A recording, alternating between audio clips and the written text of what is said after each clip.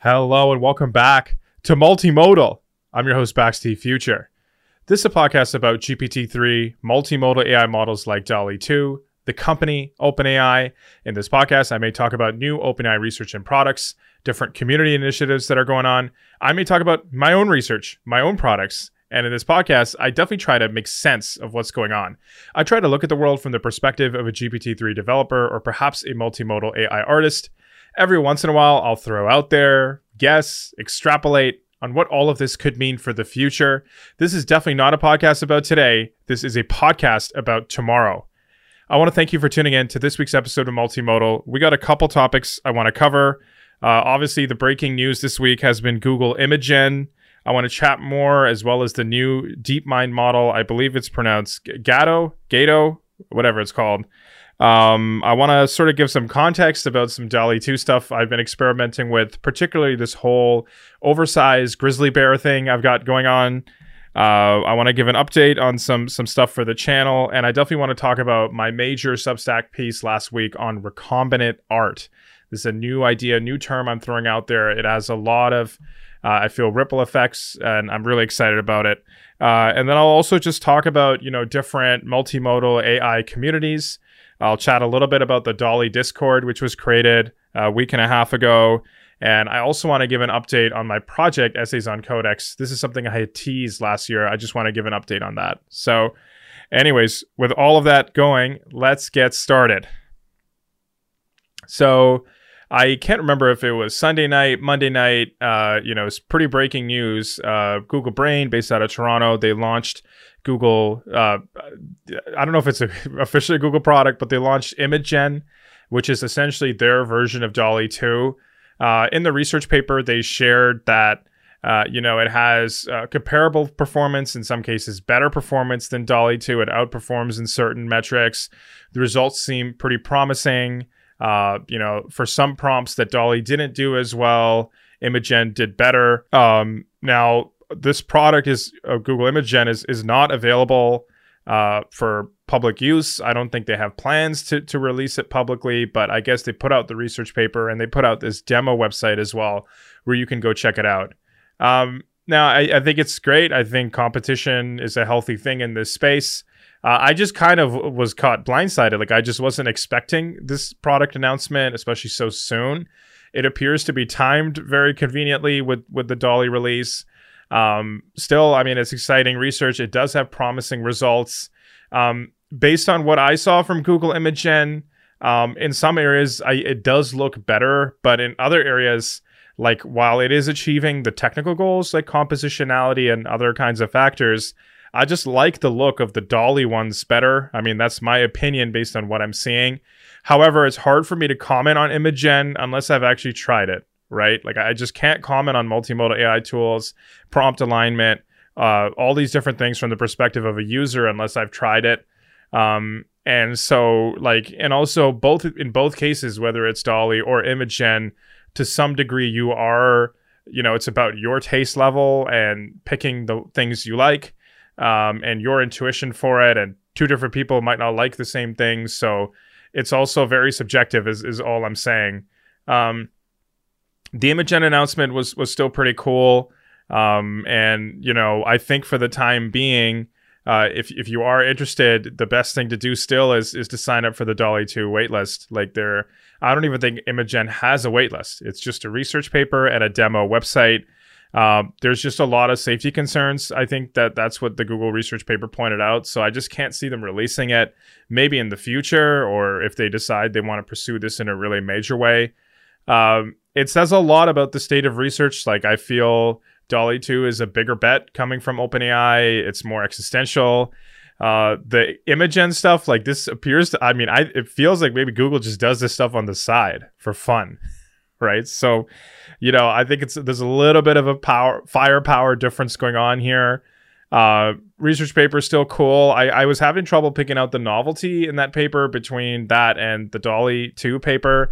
But again, I'm not a machine learning researcher, so it's still exciting, and it's cool to have different options.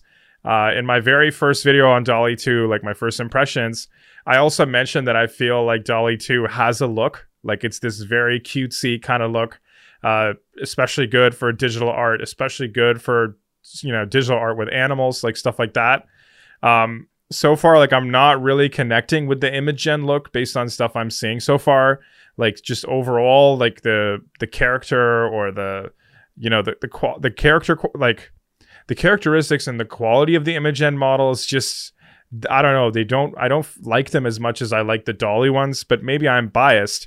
And also like maybe I'm just used to the DALL-E ones at this point, right? So anyways, again, like I have to really try Imagen. I don't know if I'll get a chance to really get a comparison and to share different stuff.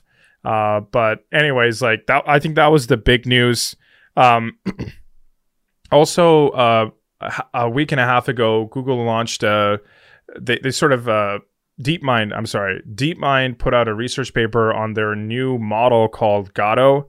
I'm probably mispronouncing it, but there was something about this research paper. It was very compelling. It's a single model that uses the same weights that can solve all of these different tasks. Like you can chat with it. It can do image captioning. It can control a robotic arm. It can play Atari games. And I've read the research paper a few times now, and it just seemed like a different approach. It seemed exciting. The model is only, a billion parameters or so. And I got a similar vibe, like something very similar to the GPT-3 research paper when it dropped in 2020. I felt this was a significant milestone in the AI community and the AI research space. It feels like the Gato model has significant implications. I can't quite put my finger on exactly what, but the idea of the model has the same weights, but it can do all of these different tasks, right?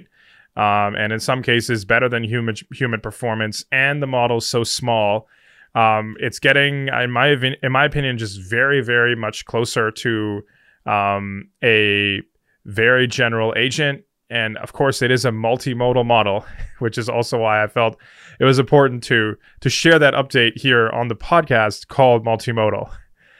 So anyways, interesting stuff coming from Google, interesting stuff coming from DeepMind. Gato, again, like, I don't know, like I need to try it. I don't know if they have plans to open source it or anything of that regard. Sort of, I guess, one of the benefits of OpenAI is you get to try this stuff. They constantly open source their things. They've open sourced so much of their clip stuff. They open source code the actual code bases they're using. They share the different models and stuff. There's a lot in their research papers and the exhibits on their process and stuff. So anyways, like the Google stuff though is still significant. And one area that I may be critical is like I'm just been so busy with DALL-E lately and just other stuff, because GPT-3 and DALL-E alone keep me so busy. I just don't have time to really look into stuff like Gato and Imagen as much as I'd like to. But still, they're really interesting developments that I guess in this case, I want to put more of the onus on you guys. Like, keep it on your radar. It seems very significant to me. And it seems to me to be a taste of the future, especially Gato. The Imagen stuff, we're going to see how that pans out. So moving on. So one interesting development as well. So Google Imagen used one of my prompts in their actual research paper. And so the original prompt was like my very viral tweet. It was a photo of a confused grizzly bear in calculus class, something like that. And so my tweet went viral. It was, I guess, just a demonstration of DALL-E's capabilities. And that prompt was also used in the Google Brain research paper on Imagen. It was just really exciting to see that, that piece of perhaps computer vision AI history is there with the prompt that I wrote in it. Now, in my opinion, the Google Brain version of Imagen does not look as good as the DALL-E one. But again, the DALL-E one, it was more about the character's unique, the way his arms are around his head and he genuinely looks distressed. Like that piece, I think, was just a rare gem of a piece, right? So I don't know, like it's maybe harder to compare in that way. The Imagen one still look pretty decent. I just think the DALL-E one was just a more unique kind of generation, which is why it did so well. But anyways, so I think it's about time that I sort of explain myself a little bit on this whole oversized grizzly bear thing. So like what where it started was just randomly. Like me personally, like I was just thinking like what kinds of life experiences, emotions, these kinds of things, what do I want to capture now that I have access to something like DALL-E 2? And for me, like I've always hated math ever since middle school, high school. I would go as far as to say I found it traumatizing. I did not like the math curriculum. And it's funny because I'm a coder, right? So clearly I have some logical capabilities. And obviously, like if I need to use math in the process of building something or something code related, I can grasp the concepts decently quickly, but just purely on its own, like math, the subject, like there's something about it that it's just not my cup of tea. And so anyways, I just one day just ripped up, like, just typed it in, like photo of a confused grizzly bear in calculus class, just as a expression of where I was at just a few years ago. And the DALL-E generation did really well. It went viral on Twitter. And I sort of really liked this theme of just grizzly bears in general. And so over time, I started adding the word oversized in front of grizzly bear into the prompt. And the reason is, like, a lot of the times the grizzly bears just come up too small, or they come up human-sized, or perhaps, like I've noticed, they often come up like teddy bear size, or even looking like teddy bears, right? And so oversized is sort of my way to counterbalance it, at least try. It's a little bit like sloppy. Like I can't guarantee it works every time, or that in some prompts if it's making a complete difference, but I think for the most part it is. And I've also started including it because I've noticed it just also triggers people. That I put oversized in there. I mean, I think it's funny. I think it's, I think I'm having fun. It's a prompt, right? And from this single grizzly bear in calculus class, like I've come up with so many different situations this bear could be in. He's been at, Paris Fashion Runway, the Paris Week Fashion Runway. He's been at H&M trying on t-shirts. I got the image gen comparison for that as well. And I'll put that up on the screen, image gen version of that prompt versus the DALL-E version. But anyways, like I've just, like there's been so many scenarios. They do well. I think it makes people laugh. I think it's entertaining. I think DALL-E excels at it. And I'm sort of noticing like this whole oversized grizzly bear thing is becoming a meme. I've noticed more people add to it and contributing to on top of it. And so, like, I'm excited. Perhaps it could become synonymous with DALL-E 2, almost the same way the armchair in the shape of the avocado was synonymous with DALL-E 1. And so it's just fun and exciting to see.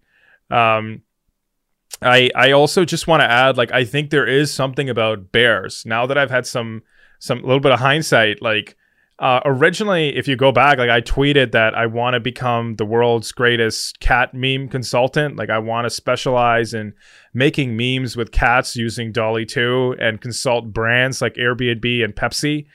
That was originally what I tweeted. And I did try along the way to drop some cat memes, and they did decently well. I think one of the reasons the bears do better, I think maybe there's something about it on the internet. We just haven't seen too much bear-related meme content. Whereas we've seen a lot of cats and dogs. Bears are still mammals, just like cats and dogs, right? So I think there's some more relatability there. Also, bears are dangerous in real life. Like, it's not like you can just try to get a bear to sort of play along with you for this funny, cool photo for a meme, the way you could a cat or a dog. Bears, there's more distance, right, between us and them. But with DALL-E, we can incorporate them in all of these situations, right? And I think bears are still, we grow up with a very positive take on them, right? Like you look at the teddy bear, you look at Paddington Bear, Bernstein bears, like there's all these examples of very friendly bears. And so for all of those reasons, I just think the oversized grizzly bear thing is just doing well. I think we have some fascination. Maybe I've tapped into something greater in our psychology. And, like I'm excited to just keep dropping some bear related DALL-E generations. And I've even considered putting together a little ebook of just this, maybe a small, perhaps story of the oversized grizzly bear. He's all the way from he's in calculus class to maybe he retires on a farm, something of that sort. And it's just exciting to see the grizzly bear thing take wings, take a life of its own. And I've also been meaning to reach out to OpenAI. Like, I understand that, you know, for now the policies are the way they are. Like, they retain ownership, all these other things. But for the most part, for a lot of the stuff I've generated with DALL-E 2, I'm totally cool not just putting it in Creative Commons. To be honest, I think I'm even cool putting them in the public domain. And so even before commercialization, like, I almost want to reach out to OpenAI and just ask them, you know, have you guys considered creating, just even starting with the process of Creative Commons or public domain stuff? Like, before we're even talking about money, can we have some kind of process going where you can just put it out there, Creative Commons, public domain? A lot of what I do is just as a resource. If it's on Substack, on my YouTube, on Twitter, like, I think that's sort of how I see my role. And so, like, I don't know, like, I don't mind at all if, you know, my DALL-E images are, like, maybe there is some way that, you know, we could get them to sort of, you know, get the ownership structure changed here. I don't know fully, but it's something I've considered reaching out. And part of the reason I wouldn't mind being the guinea pig here when it comes to ownership stuff, I think it could be a great thing for the culture, for DALL-E 2 users, for multimodal AI in general. If we have a culture less centered around ownership, more so on collaboration, more so on adding on top of people's work, if we start off with a highly curated, you know, portfolio of DALL-E 2 generations, which are completely Creative Commons, completely public domain, and high quality, like, I just think it will be the right seeds in the right situation for a community and something much bigger. So anyways, like, I think I'll put it as like a follow-up note. Like I'm pretty cool with, you know, putting these images out there and seeing wherever they go, how other people incorporate them. But, like, you know, in the meantime, OpenAI still owns them. The DALL-E signature has to remain. It can't be used for commercial purposes, all these different things. And, you know, like, I just want to have that conversation and just see where it goes. So moving forward, I have actually a pretty big announcement today. Let me drink some water.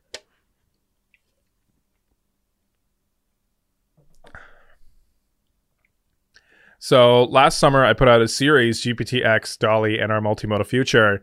As you all know, this series was about the future of creativity and AI.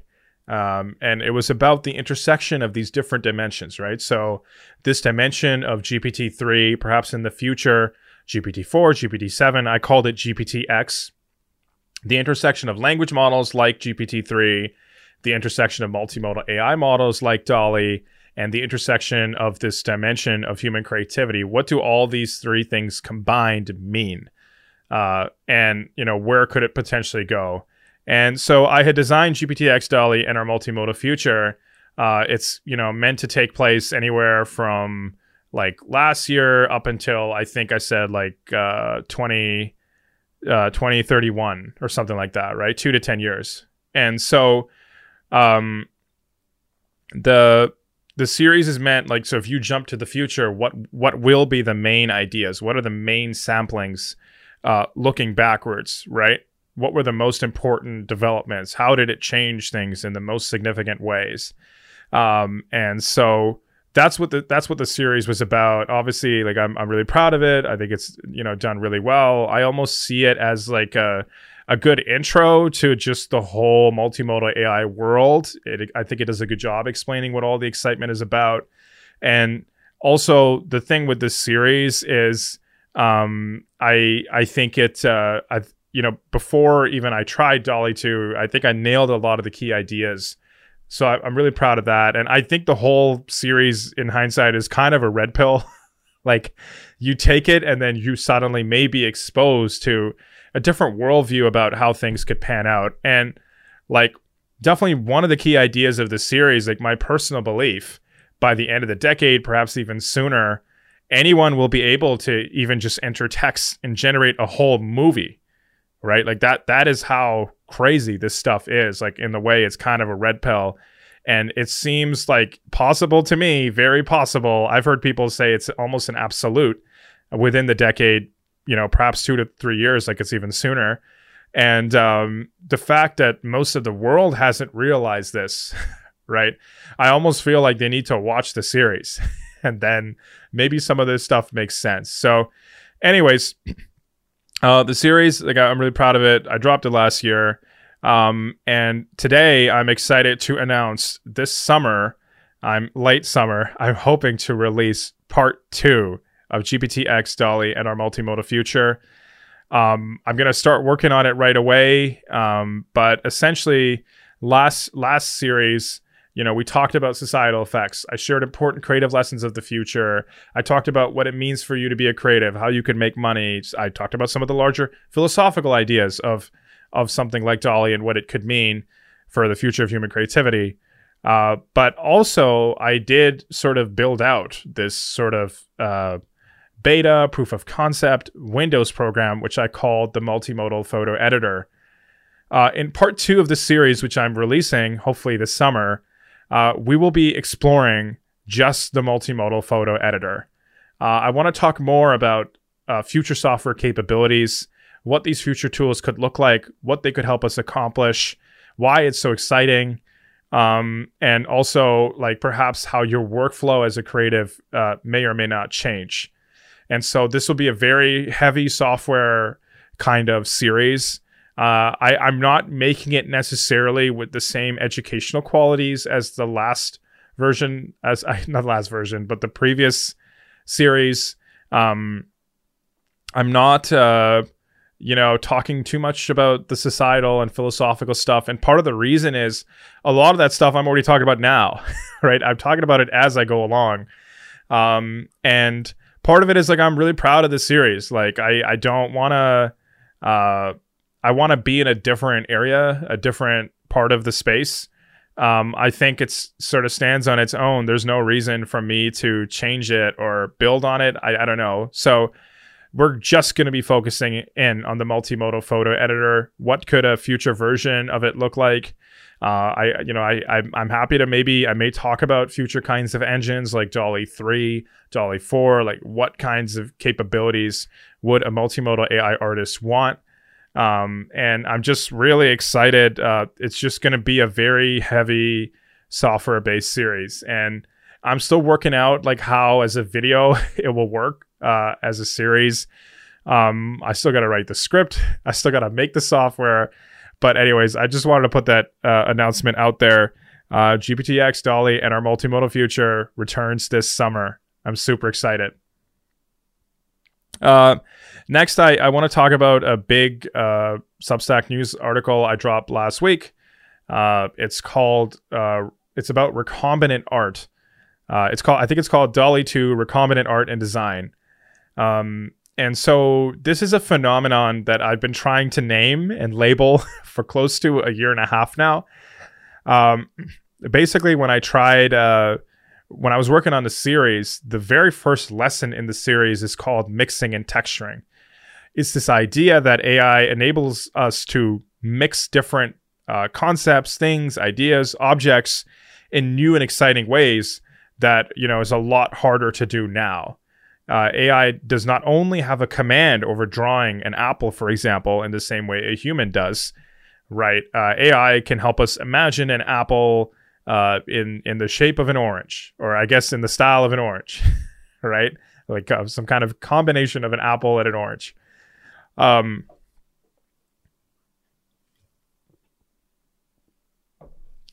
And so I felt that lesson was so important. It was the first lesson in the series. And I remember writing the script and I was just like, I need a word for this phenomenon of just mixing things and combining them in new ways using AI. But it felt too early and I just didn't want to throw in a new word.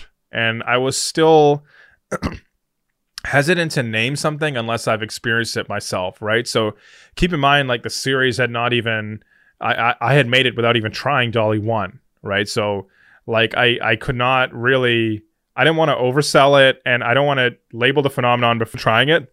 So anyways, like now that I'm using DALL-E 2, I am myself creating a lot of these different kinds of combinations of things, right? Oversized grizzly bear, crypto bro at H&M trying on a shirt, right? There's like 4 different concepts there, right? My armchair, I released a whole video on armchairs in the shape of avocados and taking it even to that next level. I had this very freaky armchair in the shape of an avocado in the style of the Lion King, right? Because with DALL-E 2, not only can you generate an armchair in the shape of an avocado, we can also style it like the Lion King, right? And so anyways, the word that I ended up coming up with for this phenomenon of just mixing things using AI and coming up with new things, I'm calling it recombinant art.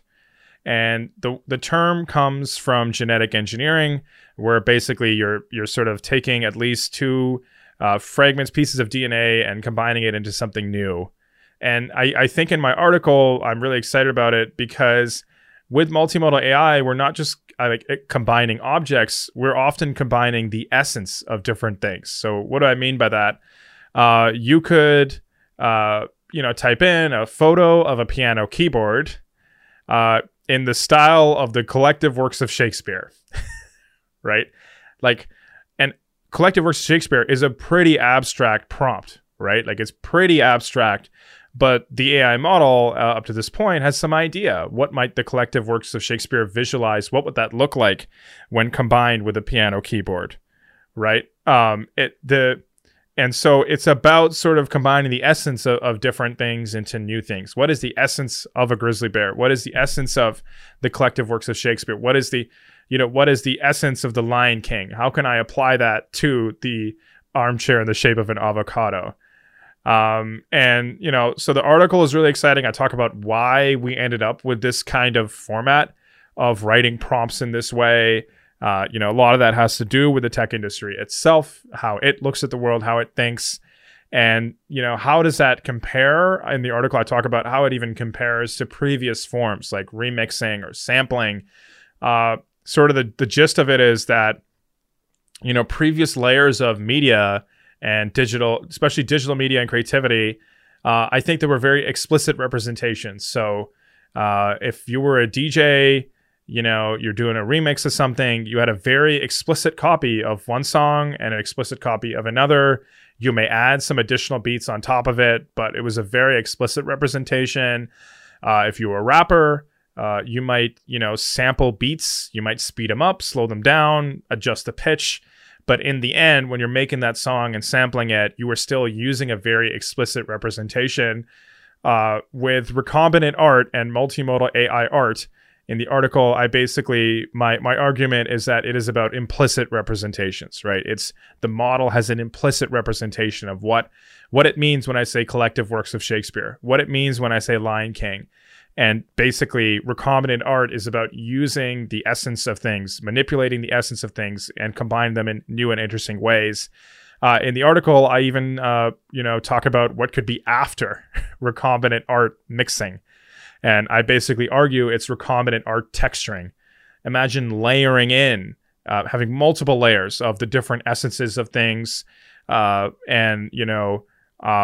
these different layers, or perhaps some node-based approach would, produce something entirely new that you would look at it. You have no idea, what are all these different essences? What are all these different things that are being combined? It just looks like something new and different that you've never seen before. So anyways, the article's out. I even made a video explaining the article in more detail.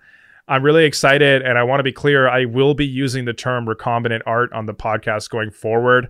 I may say, what will the recombinant look like? I may say, we're combining the recombinant of this and the recombinant of that.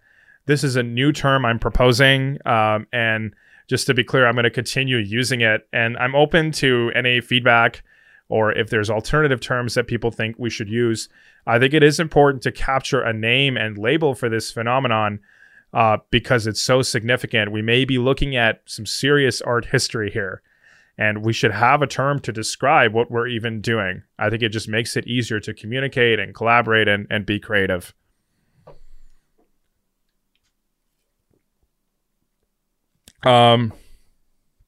So I got invited to the DALL-E Discord about a week and a half ago.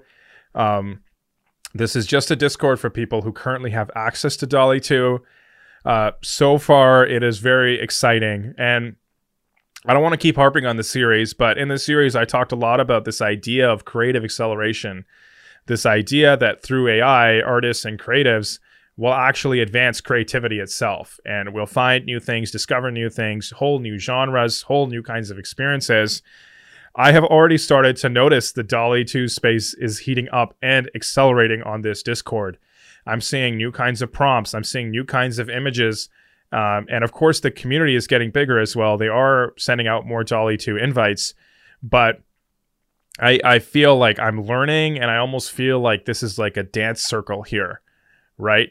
This is where people are hanging out, sharing where they're at. You might learn from somebody else. You might pitch into their ideas. Likewise with the r/DALL-E 2 subreddit. That is another place where, you're seeing a lot of, different prompts, different generations. The good part about Reddit is it's upvoted by a community. So you even have an idea about what's resonating with the audience, what's cool, what's connected. Without the DALL-E 2 community, I don't know if I'd really know if the oversized grizzly bear, like if that's doing that well, if people are reacting to it.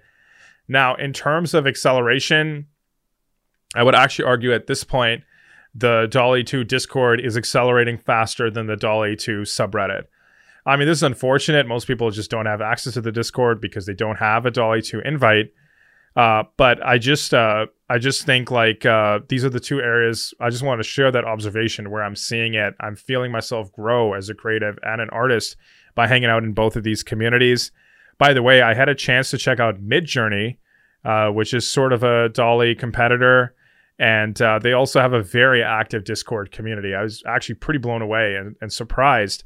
Now, their whole thing is the community. It's sort of like it's built community anyways. Like it's sort of like everybody is always sharing their prompts in the community anyways. But, they have some interesting stuff going on with their bots. You can click buttons and see another version of something. And like it's like crazy busy. I think there's at least a couple thousand members in there. And so I did also feel a lot of acceleration on their Discord. And also, I think that community is doing a lot with their prompts. I think they're innovating actually a lot more with their prompts than I'm seeing with the DALL-E 2 community. But again, their community is many times larger, and they've had a lot more time to play around with Midjourney. But anyways, yeah, I just wanted to also provide just like a brief community update. Finally, so last year, I teased my next upcoming series, Essays on OpenAI Codex. Now, I'm still very excited about the series. I still think about it. I listen to different music. There's different elements. I want to make it. Unfortunately, because of DALL-E and all this stuff going on, I've had to put that project on hiatus. I'm not sure when I will get a chance to reopen it and look at it between the YouTube, the podcast, the upcoming version 2 of GPTX DALL-E and our multimodal future. I just don't have time for Essays on Codex, which is a real shame because I was very excited about that series. And so I just wanted to share for anybody who's waiting or what's up with that. Maybe later in the year, maybe fall, maybe winter. The series has also changed a lot. Having started writing it, it's different from what I had originally pitched on the podcast last year. I could share some details about Essays on Codex. So originally the series was supposed to be about like Essays on Codex. Like Codex is an OpenAI product. I think it has significant implications for not just programming or developers or technology, but the world at large. And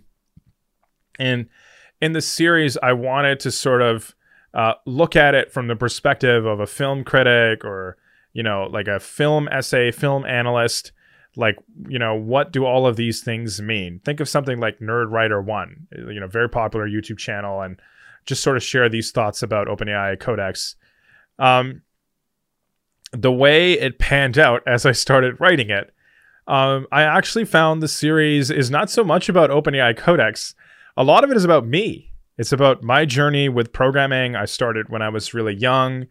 And so what does Codex mean to me? How has it changed how I think about coding and my role in the future, my career, all these different elements. This series, by the looks of it, is like, I feel pretty mature. Like it's, it's about me. Perhaps I'm getting older. My lifestyle is changing. My friends are also getting older. Programming doesn't mean the same thing to me that it used to mean.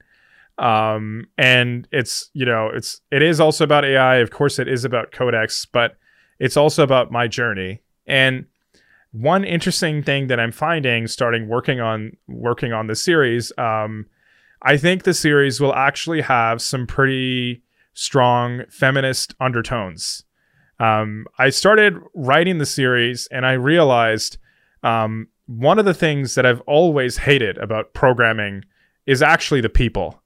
I don't like the culture for programmers, and I have actually all these criticisms of programming culture. One of the craziest things I found about programming culture, a lot of people in programming work in technology, yet they themselves are not at all progressive, right? And I don't just mean progressive socially and in all those different ways. I even mean a lot of them will dispute you about MySQL versus NoSQL, right? Like I'm saying, all these technological shifts that even we experience, programmers are often the first who are against all of them. And anyways, I've just also realized I've been disappointed by the programming community and the culture for a long time now. I don't like the culture that Linus Torvalds had set up and created of this toxic programmer. And I feel like we've been living under this sort of box of a very toxic programmer culture. And I also think as well that I think a lot of the people who work in programming, I think there's something about programming where maybe it makes you a certain way. Maybe it changes the way you look at the world. I think it maybe reduces your ability to empathize with others. And this is not a good thing for society. I also think there is some fraction of programmers where I don't know if they would be able to get any other job other than programming. And, it's sort of a class of people that have sort of created this monopoly over progress and innovation.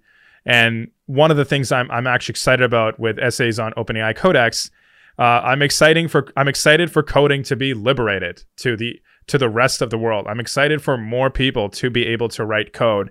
And I almost feel like innovation and all these things have been in a stranglehold because of this class of people. And so anyways, it's a very, challenging series. It is not like GPT-X, DALL-E, and Our Multimodal Future. That series is architected around my ideas about the future. Every video is some core idea. This is very different. It's meant to challenge you. It's meant to make you think. I'll be sharing more controversial opinions and, sharing, of course, just my perspective on it and my journey.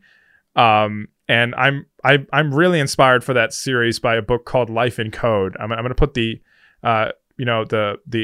image of the book cover for you, but I was just really moved by that book, and I almost want to look at the programming world from some anthropomorphic perspective, and that's what I've been doing when I've been writing it so far. So anyways, I'm a little bit sad that I have to put this project on hiatus. I've really been looking to put it out there, but the timing is just not panning out. But it's definitely not over. One other piece is I'm just a little bit confused about how I want to name this project. It's called Essays on OpenAI Codex, but I may have to rename it because I don't know. It's not necessarily an OpenAI thing, right? Salesforce has CodeGen. You can spin up your own coding models, right? I don't know if it makes sense to necessarily group the company in here, although they may be the genesis for it. And I just don't want to conflate people's opinions of OpenAI with, sort of my more spicier hot takes around programming, programmer culture, and programmer life. But anyways, project's on a hiatus. We will revisit it in the future. And of course, I'm not sure if you guys saw, OpenAI recently put out a blog post update about all the different startups that are using it. Very exciting.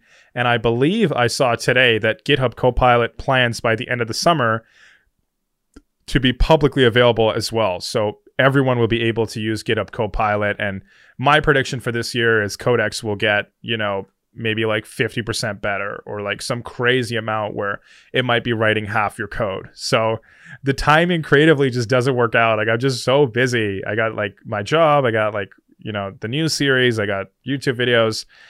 If I had more bandwidth, I would absolutely be working on it. But anyway, so altogether today, we talked about a few things. We talked about Google Imagen, Godot.